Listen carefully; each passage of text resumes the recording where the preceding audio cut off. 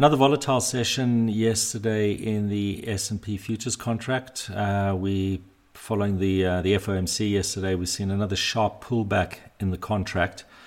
Over the course of this week, and certainly on the back of the strong rebound of Monday's low, we've seen some unwinding of the recent oversold condition, which perhaps does suggest that from a near-term perspective, the key short-term support at 421275 may remain intact as this oversold condition continues to unwind. From a trend perspective, though, the risk is still clearly skewed to the downside, and any break below 421275 would confirm a resumption of that downtrend and suggest scope for a deeper sell-off, leaving potential for a move below the 4200 level. In terms of an initial resistance point to keep an eye on, yesterday's high of 444625 is now seen as quite an important short-term resistance handle. On the FX side, it's clearly a story of dollar strength. The dollar continues to firm pretty much across the board. And in euro dollar, the recent sell-off has started to accelerate as well, clearing a number of key short-term support levels. What this means is that it leaves exposed the next major support at 111.86, 111.85. 111.86 is the November 24 low from last year, and 111.84 relates to the July 1, 2020 low. This 111.86 to 85 zone is a key support handle. The broader trend remains intact. The broader downtrend rather remains intact, and a break of 111.85 would confirm a resumption of that downtrend. So keep a close eye on that 111.85 handle, the next trigger for a resumption of the trend. Cable remains weak as well, and we're seeing a continued move lower. There's scope for a move down towards 133.87, which is a Fibonacci retracement level.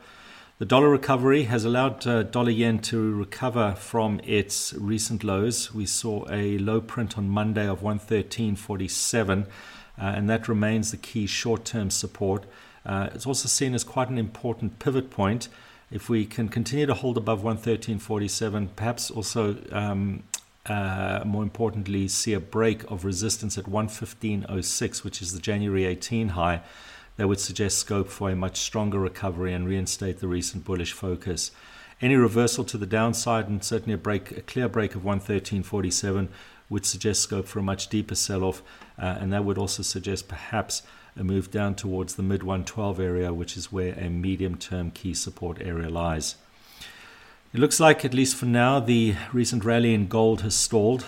We've seen a sharp pullback yesterday, and this refocuses attention on two key support levels. The first is 1805.90, which is the January 18 low, and perhaps the more important level at 1794.10, which is the base of its bull channel drawn off the August 9 low. As we discussed last week, the recovery off the channel base was a bullish development, but any deeper pullback, and certainly if we do see a clear breakthrough 1794, that would confirm and signal a breakout of the base of the bull channel and perhaps highlight a more significant reversal. In terms of the resistance to keep an eye on, Tuesday's high of 1854 is the key short-term level. We'd need to see gold trade above that resistance to offset any bearish concerns and reinstate the recent bullish theme. Brent and WTI, though, are unchanged from a trend perspective, and they continue to push higher. Both contracts traded above recent highs. There's potential in Brent for a move up towards 91.29 next. That's a Fibonacci projection level. And in terms of WTI, the focus is now on the psychological 90 handle as the next objective. On the fixed income side, we've seen a pullback from recent highs. Just a reminder that earlier this week, Bunds did probe a key short-term resistance at 171, which is the January 13 high. We've since pulled back. However, any resumption of strength would perhaps signal potential for a stronger corrective climb up towards the 50-day exponential moving average, which lies at 171.55 today.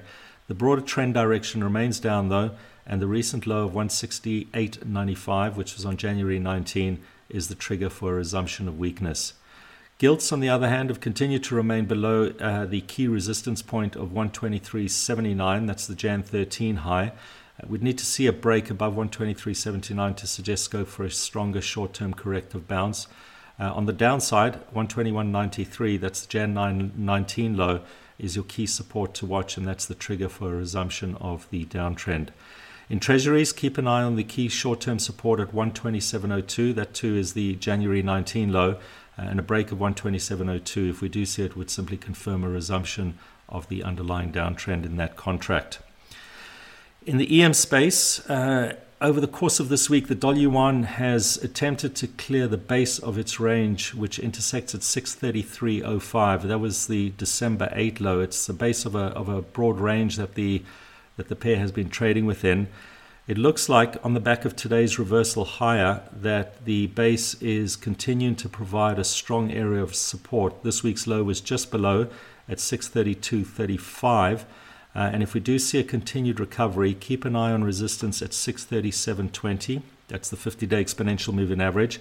A break of 637.20 would certainly strengthen the short-term outlook for bulls, and particularly on the back of the recovery from its range base. So 637.20, the key resistance, and this week's low of 632.35 is now the key short-term support in the dollar yuan.